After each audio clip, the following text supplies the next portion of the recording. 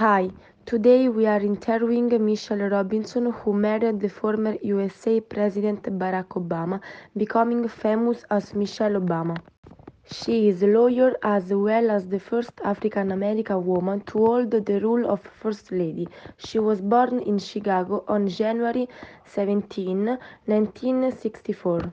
She calls herself a control freak and has always been at the forefront of equal rights and gender equality.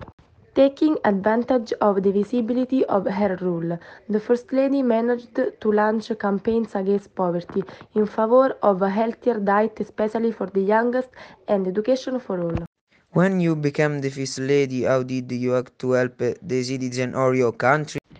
I have been very involved in social issues, helping my citizens, launching campaigns against poverty, against obesity, and I have also fought a lot for gender equality. What was your goal towards women? To help the women of my country, I launched the Last Women Lear campaign. It is a campaign that raises awareness among women about studying and education.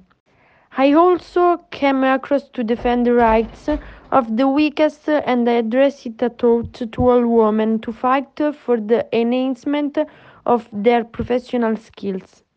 What inspired you for the creation of your botanical garden? I decided to create a botanical garden to ensure that children ate healthy food produced at home to stimulate healthy eating.